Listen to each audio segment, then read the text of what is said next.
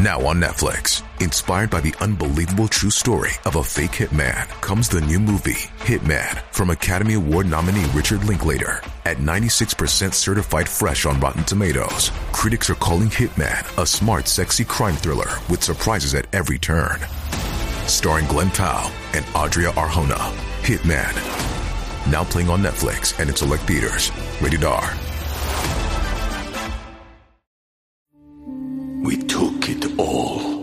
We brought them to our land.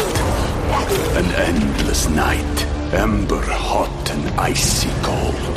The rage of the earth. We made this curse. Carved it in the blood on our backs. We did not see.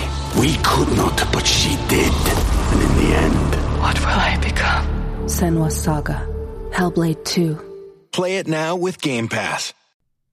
Previously on Who Killed Amy Mihaljevic. The thing that scares us is this guy, there's a chance he's still out there and doing the same kind of thing, and he's probably, the logical step to contact girls of this age now is through the internet.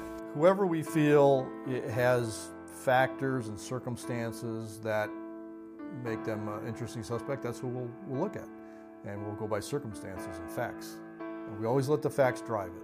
And Torsney is brilliant. This is the guy that brought in Whitey Bulger. Right. So if anybody can solve this case, it's him and Spetzel. It is Thursday, November 1st, 2018.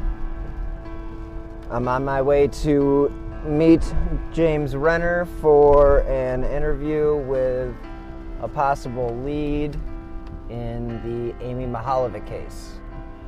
The weather today is about as dreary as you can imagine, 46, and pretty much sideways rain. So it's a pretty ugly day here in Cleveland, but according to James, this is a potentially huge lead. One of the things I've been waiting on over the years is about 10 years ago, I found out that Dean Runkle had a storage unit in Vermilion. And you may have mentioned that once before in passing, but it was not something that you expanded upon. I went out there and spoke to the manager at the time, and I made him input into the computer that they had my name and number and contact information, because I knew that eventually Runkle was going to stop payment on that storage unit. Okay. And somebody was going to get it. And I said, I want everything that's in that storage unit. Well, tell them what you found. It was a photo album, pretty much, and with a box of books, and yeah, it's a photo album. There's his car. Okay, look at that car. That's a Grand Prix or Grand Am that he was driving at the time in '89. There's the picture. What does that caption say? I'm the person that you're looking for? Or I'm the person you've been looking for. Yeah. Huh. Is that coming out of Dean Runkle? Yes. What other reason would somebody have to finish that photo album and on the last photo put, I'm the one you've been looking for?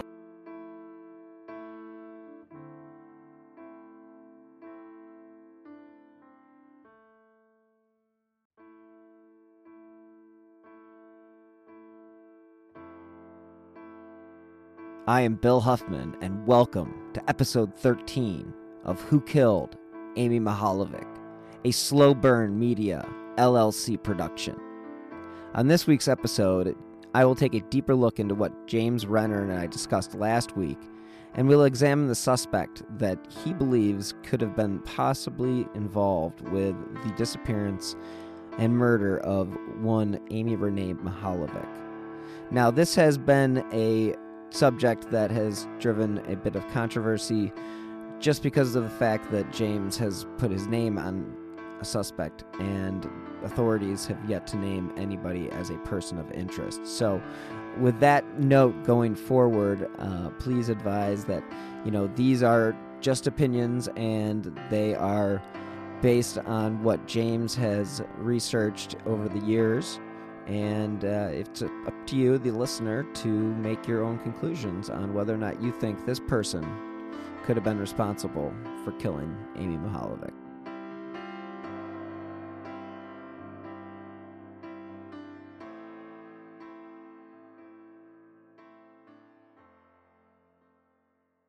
Your number one suspect is...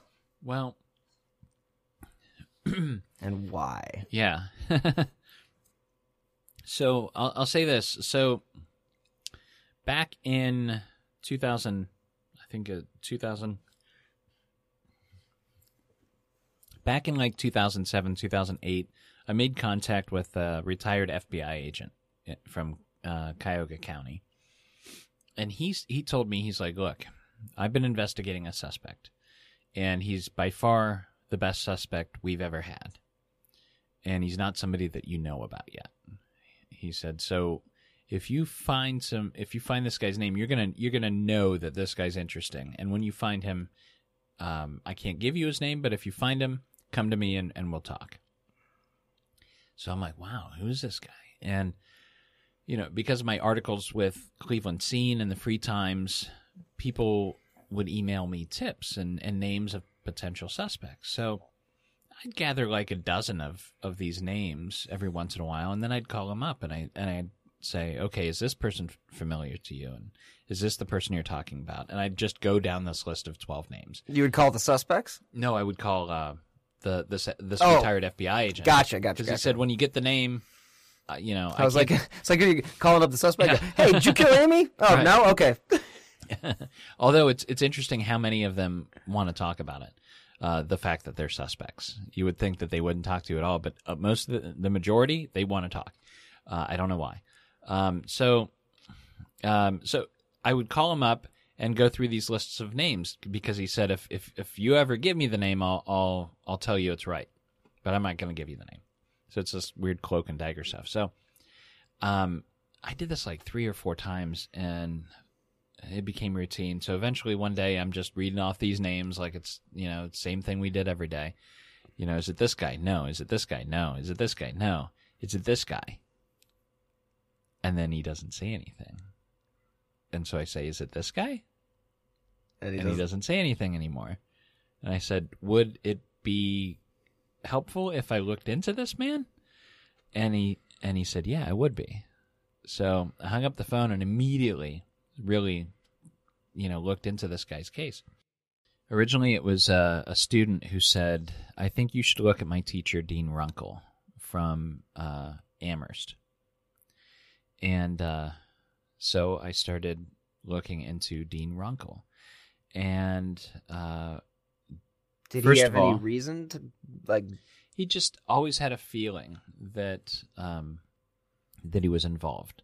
That back in '89, when they released the composite sketch of Amy's abductor, this student saw the sketch and he said, "Oh, wow, that's my teacher. That's Runkle." And he told his parents, and you know, he said, "So look into this guy." But a lot of people look like the sketch, you know. But what is it about him that made him so interesting to the FBI?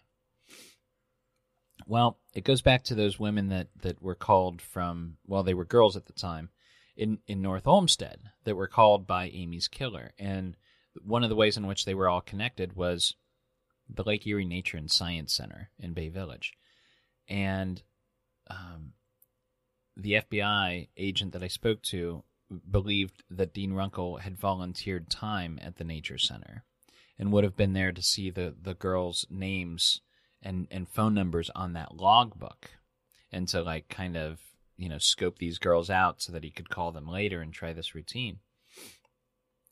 And he actually called a woman that Runkle worked for in '87, and she said, yeah, he was raising mice in the back of this convenience store in New London, and he would take the mice, when there got to be too many, he'd take them up to the Nature Center in Bay Village, and they would feed them to the snakes.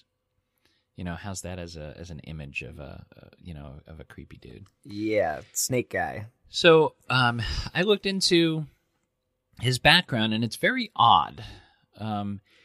First thing I found was that he grew up about a mile from where Amy's body was found in the middle of nowhere down in Ashland County. And it is in the middle of nowhere. It is. And if you're from there, you know that County Road 1181, where they found her body, is kind of the perfect place to dump a body, because you can do it in the middle of the night. There's no houses around to see you. And if any car comes along, you're going to see their lights in the distance, and you have a good 3 minutes to get out of there and never be seen. So it's a perfect place. So you would almost have to be from that area to know that. Yeah, what was it, 2007? Or no, it was 2008 when you and I went down there on the anniversary. Yeah. And yeah, it is in the middle of nowhere. You know what's funny is my memory is... You don't even remember that? I don't even remember that, man. Yeah. So we met at Bay Square that day, and then I followed you down to County Road 1181. Wow. And you had a lot going on at that time. I mean... I'm sure. I think that was around the time I was losing my job or something. And I was about 5 weeks away from losing mine because I got laid off about 2 weeks before Christmas in 08. That's so funny. Yeah, my memory is shot for, anything that's not like the details of these cases. Oh, yeah. Or luckily the details of my family and kids and things like that. I have video of it, so if you want. Oh, do you? Yeah, I actually have to. Oh my gosh. Yeah, so you'll be like, I don't remember that, but I guess I was there. That's funny. So Runkle lived, and you lived right there. And every day Runkle has a compulsion. I believe he has several compulsions, but one of them is running and walking. He has to do it routinely every day. And his route was he'd do these like speed walking, even in the middle of winter, and it would take him down County Road 1181. Mm-hmm. People saw him every day, and so he was walking past that body every day. Think he was a trophy? I think he was just waiting for somebody to find it, and maybe and I'm not saying 100%. I want to make this clear. I'm not saying 100% that I know he did it. Right. I am saying 100% that Dean Runkle is a dangerous man. And that's because what I eventually come to discover is that he had been investigated by a number of schools for improper relationships with students. He wrote a note to this prepubescent boy that was in one of his classes asking for a blowjob. And this boy was kind of his special right hand, teacher's pet type of thing for a while.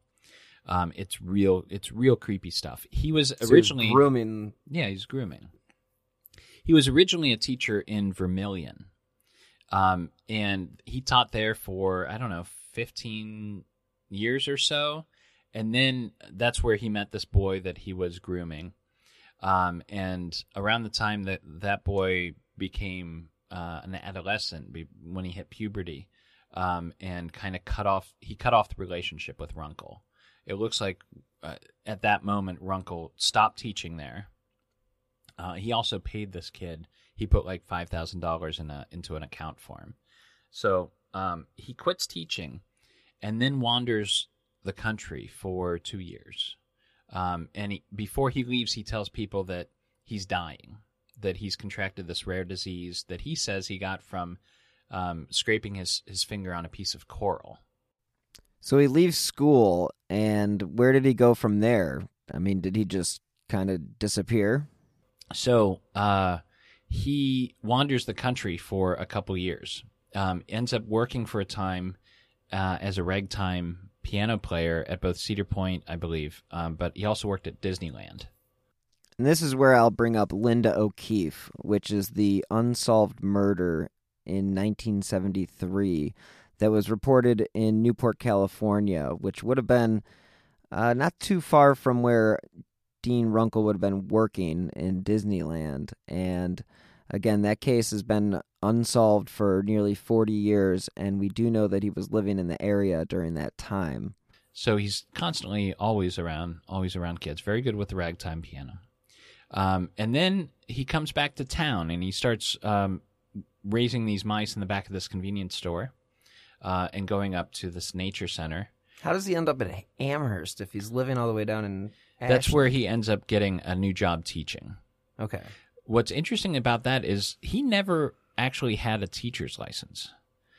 He had originally been hired as a long-term substitute, and then they kept him on. And then Amherst, I don't know if they didn't check through it or what, but they gave him a job teaching science there, even though he didn't have a specific. He probably had a license to teach, but he never was officially a teacher, through the state of Ohio processing or however it works there. But he's building up. He works for the state, for these public schools, and he's building up a pension, right? And he's 1 year from retirement in Amherst, and they changed the law in the state of Ohio. For the first time, every teacher has to be fingerprinted. What year is this? This is, I think, 2003 or 2004. Okay, so well after. Well after.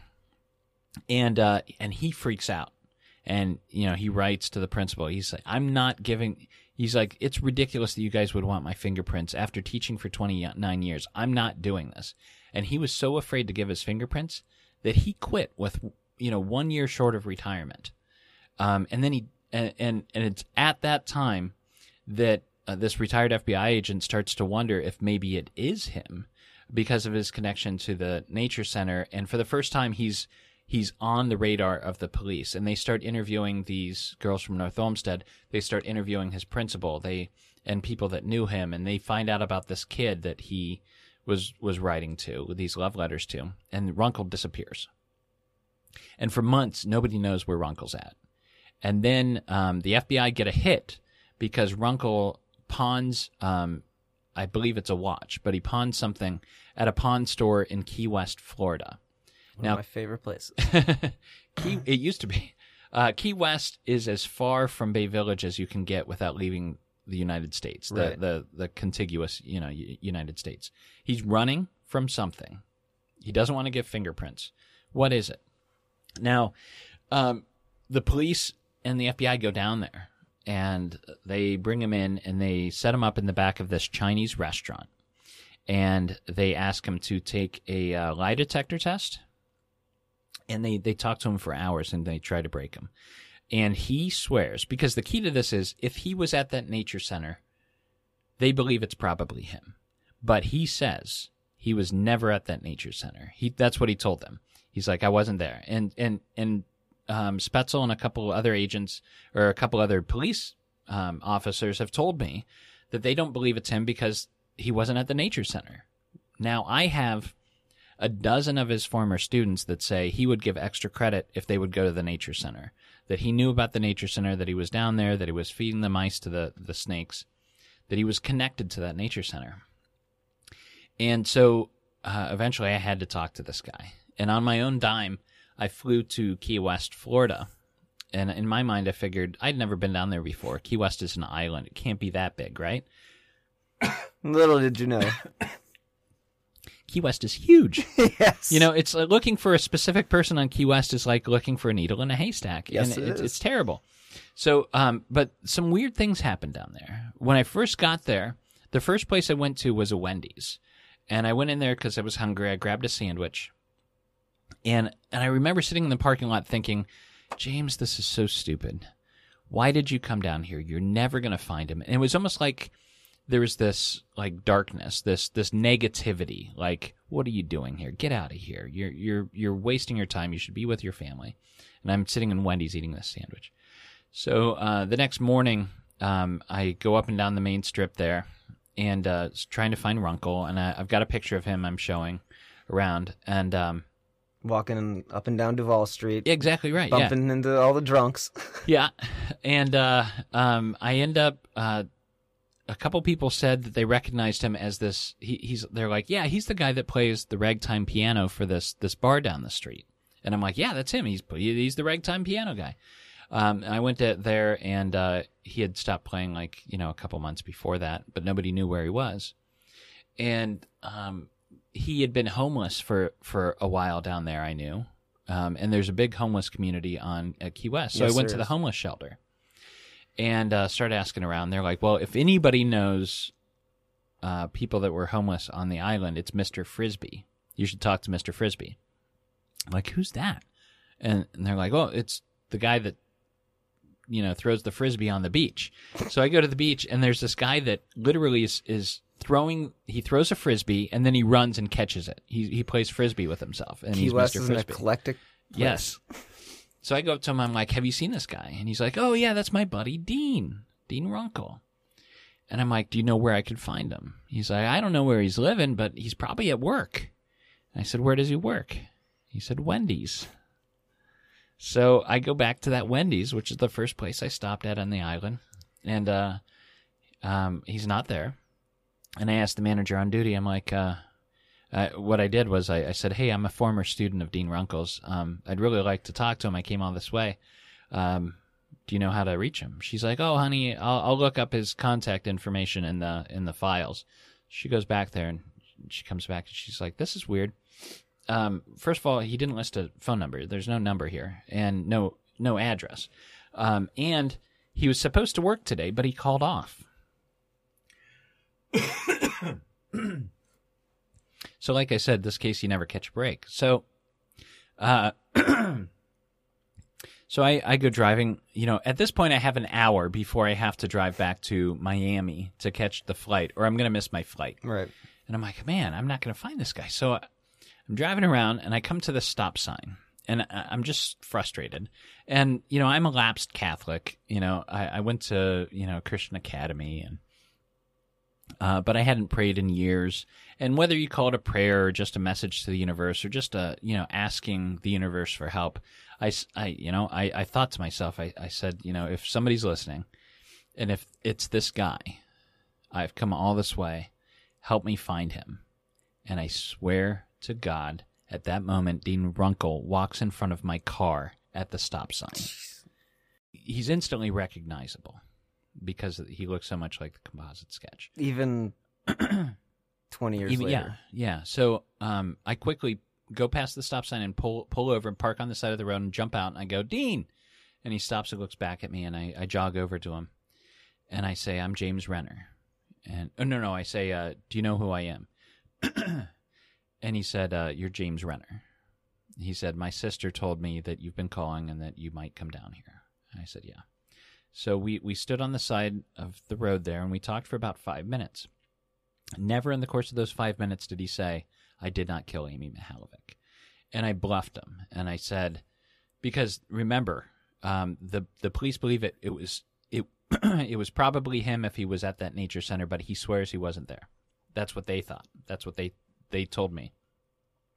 So I bluffed him. I said, hey, what would you say if I told you that I have in my possession a picture of you with one of your students at the Lake Erie Nature and Science Center?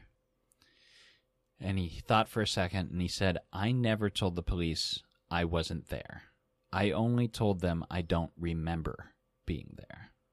He's built a narrative that allows him not to lie about it, but, feign that he wasn't. He was there. He was connected. And if he was there, why is he lying about it? What other reason does he have to lie about it, other than if he was somehow involved? I don't know. So that was the extent of it. Did you ask him if he killed Amy? I did. And he just wouldn't say no. I forget what he said, but he wouldn't say no. So I knew that nobody would believe that story. Who would believe that story that I sent this message out and he walked in front of my car? So I had to get proof. So I doubled back and I got my camera, and because at that time he was going to go on his daily walk, but I had flustered him so much he was heading back to his apartment. So I lined up the shot towards where he had to enter, and I would be able to get his face. And I knew I only had like one or two shots to get it, and he comes walking around the corner, and again I yell out, "Hey, Dean!" And he looks up, and I snap quickly. I snapped 2 pictures, and one of them came out, and it crystal clear, no doubt about it. So that's what I showed the police when I got back. And what did the police say when you got back? We took it all. We brought them to our land. An endless night, ember hot and icy cold. The rage of the earth. We made this curse. Carved it in the blood on our backs. We did not see. We could not, but she did. And in the end... What will I become? Senua's Saga. Hellblade 2. Play it now with Game Pass. you idiot, don't fly to Florida and question one of our suspects. But the retired FBI agent was very, in his mind, after that conversation, that made it, he was pretty darn sure that it was Dean after that point. I was actually in Key West 2 springs ago. Yeah? Actually went to that Wendy's with the intention. Was he still there? No. Do you know where he is now? Is he still in Key West? He was getting, that apartment I tracked him back to and got the picture, was actually, it's part of their homeless shelter program, because if you're homeless on Key West and you stay out of trouble for a certain amount of time, they'll put you up in an apartment that you're only supposed to be at for a year while you get yourself on your feet. He'd been living in that apartment for like 6 years by then. So last I heard, he was actually working for the homeless shelter as one of their top people. And this woman, I was contacted by one of his coworkers there. They're like, "You got to hear this." This woman came in and found out he was still living in this homeless shelter, things that he was doing he wasn't supposed to be doing. And she was, by the book, and she took over his office and kind of was showing him the door.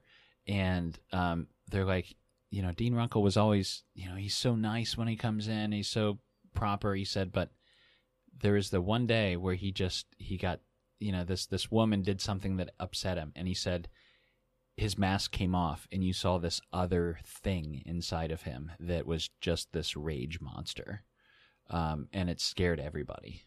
So he can fool people for a while, but whether or not he is the one that we're looking for in the Amy Mihaljevic case, I don't know for sure. He's in my top 3 suspects, but he's a dangerous man. How old is Dean Runkle at this point? I think he's like in his 60s, but he's stayed fit. Okay. He's fit.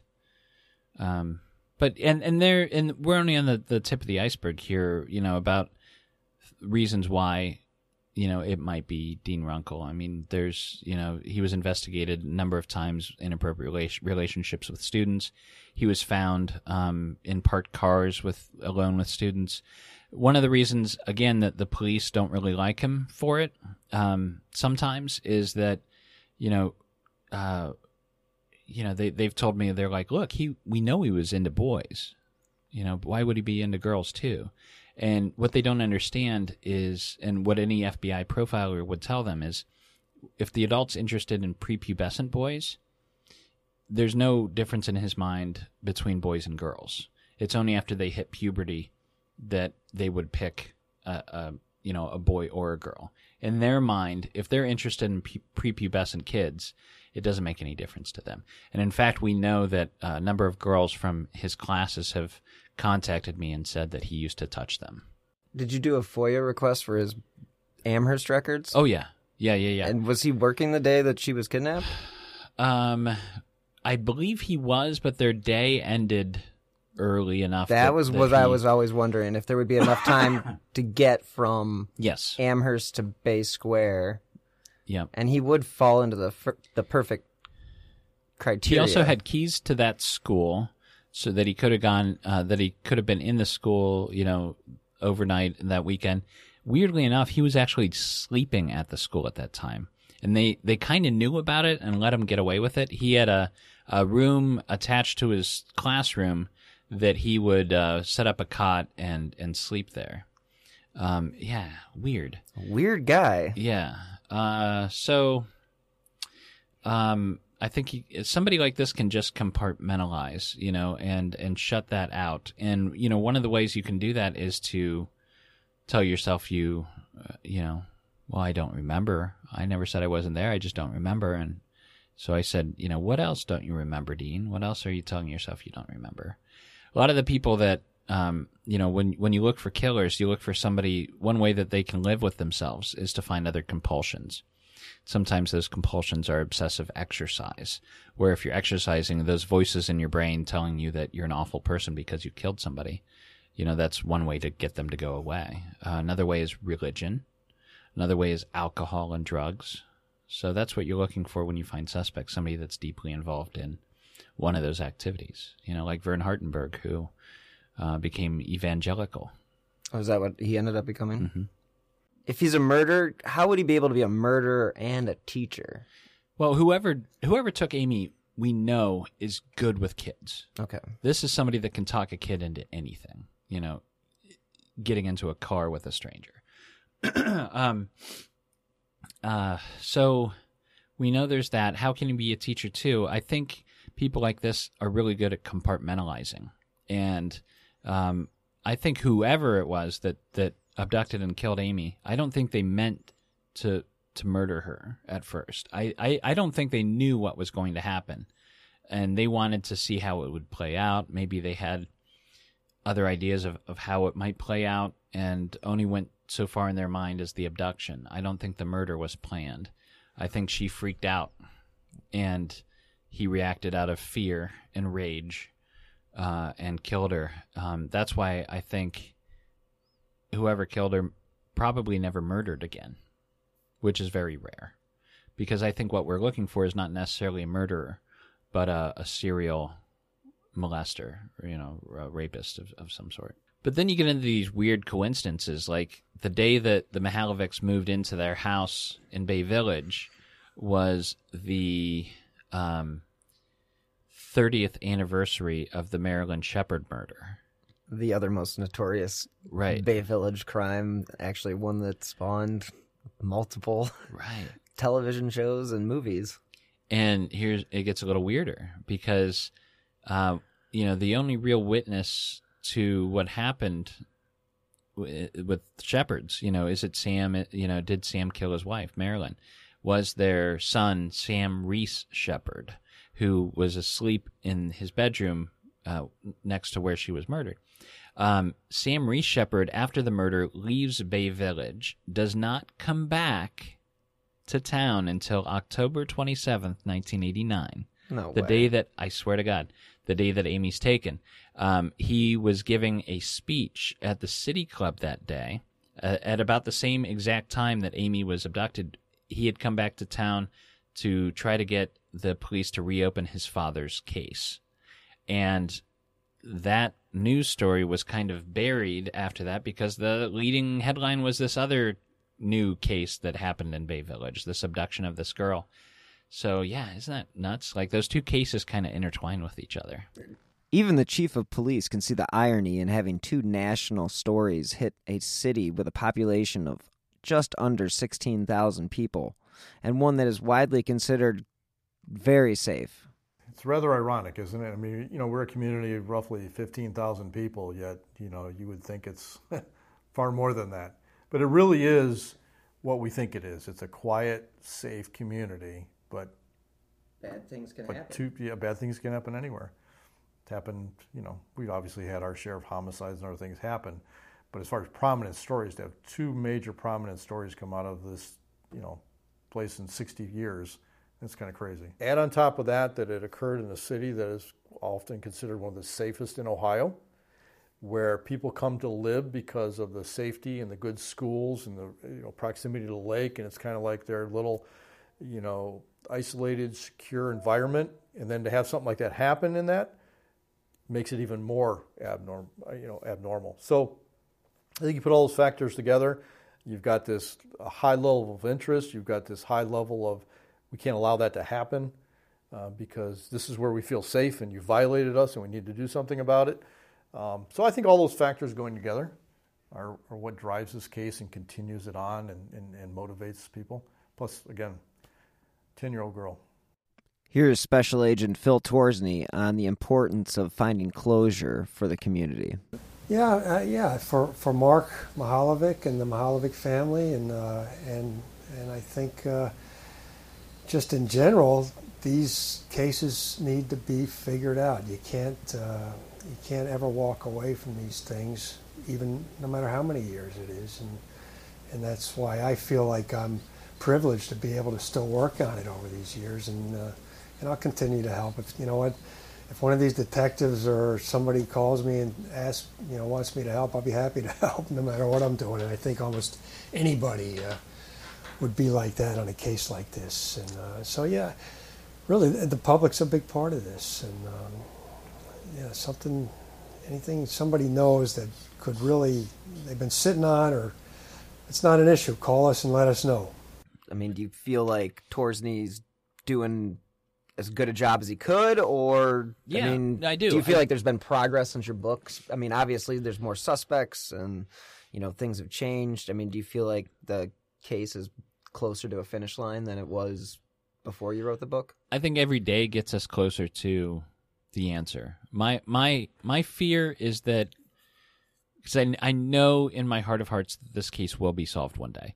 My fear is that it'll be solved after the killer has died and he won't face any sort of justice. I don't want that to happen. And to reiterate what James has just stated, the fact that we are 30 years away from the actual crime, it is getting close to the point where this individual, this suspect, may be getting close to a possible deathbed confession. I know that Chief Spaetzel had mentioned that that would be one of the possibilities for possible resolution within this case. So it is important for the public, if you have any information about this case or about the suspects that you may think are involved, please don't hesitate to call.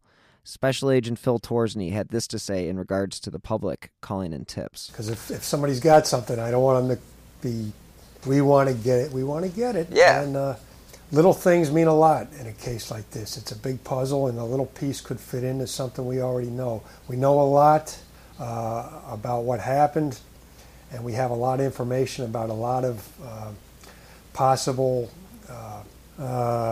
perpetrators and that kind of thing, and we're with science and some of this other stuff, we're trying to make it happen, and we're going to continue to do that. I did ask Special Agent Phil Torsney how important it was for the public to still provide tips on an old case such as Amy Mihaljevich's, and this is what he had to say.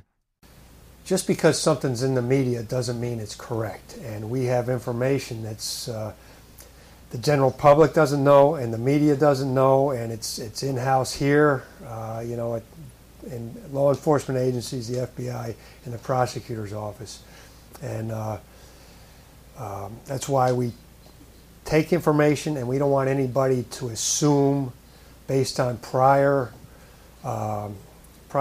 publications or media things that have been put out there, that this case, that this thing has been resolved because somebody said it's been resolved or thinks it was this person or that person. We want the information because all that's ongoing investigation. And we could take some new information, not focus on certain areas, and take new information and solve the case that way.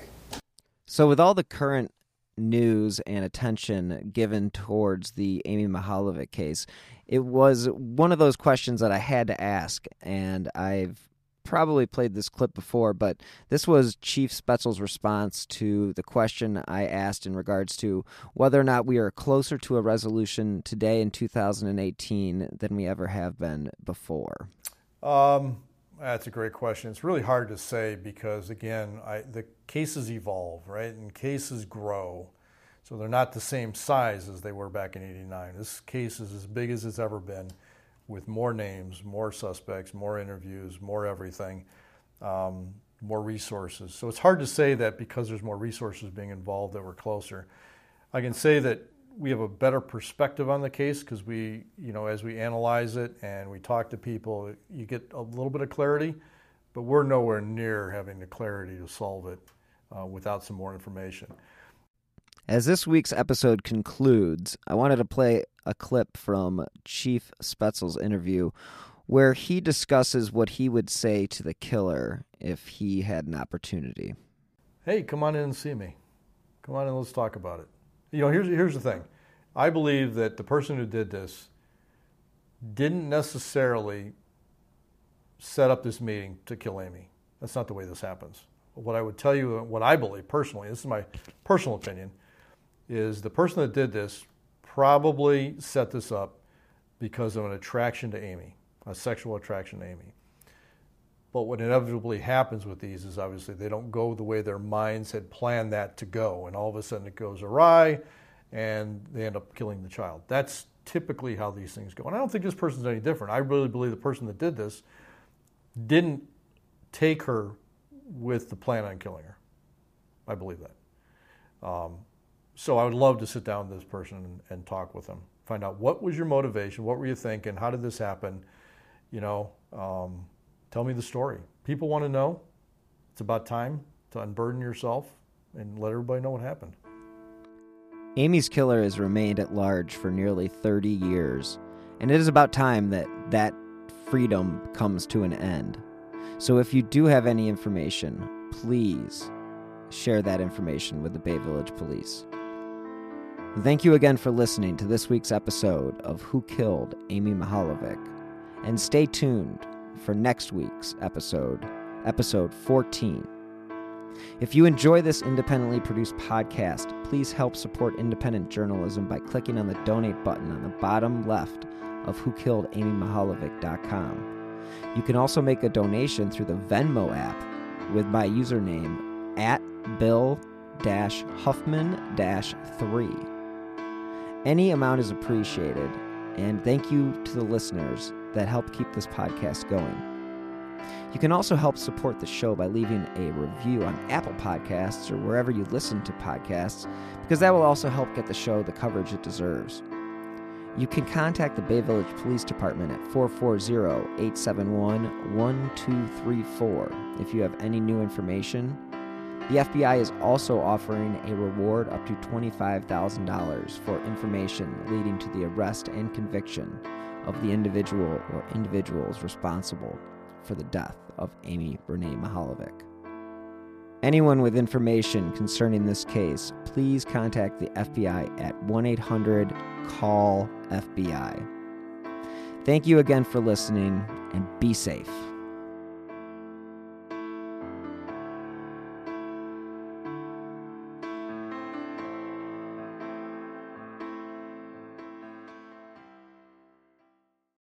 Hello, it is Ryan, and I was on a flight the other day playing one of my favorite social spin slot games on ChumbaCasino.com. I looked over at the person sitting next to me, and you know what they were doing?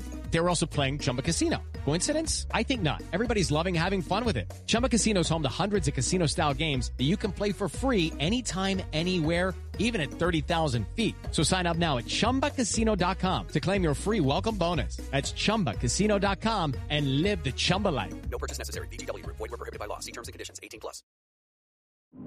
True terrors of horror, bizarre happenings, unexplainable events. On our podcast, Disturbed, terror takes center stage. Each episode is a journey into the darkest corners of human existence, delving into bone-chilling tales of kidnappings, serial killers, maniacs, and the very essence of your worst nightmares coming to life on this weekly true horror show. Disturbed is not for the faint of heart. It's an exploration of real, unadulterated horror sourced from everyday people. Each episode is a descent into the macabre, where we narrate stories that will leave you on the edge of your seat and crawling in your skin. We navigate the disturbing narratives that lurk in the shadows, offering a raw and unfiltered listen into the most terrifying aspects of the human experience. Enter at your own risk and let the unsettling tales unfold in the haunting realm of Disturbed. And remember, listeners, stay safe out there.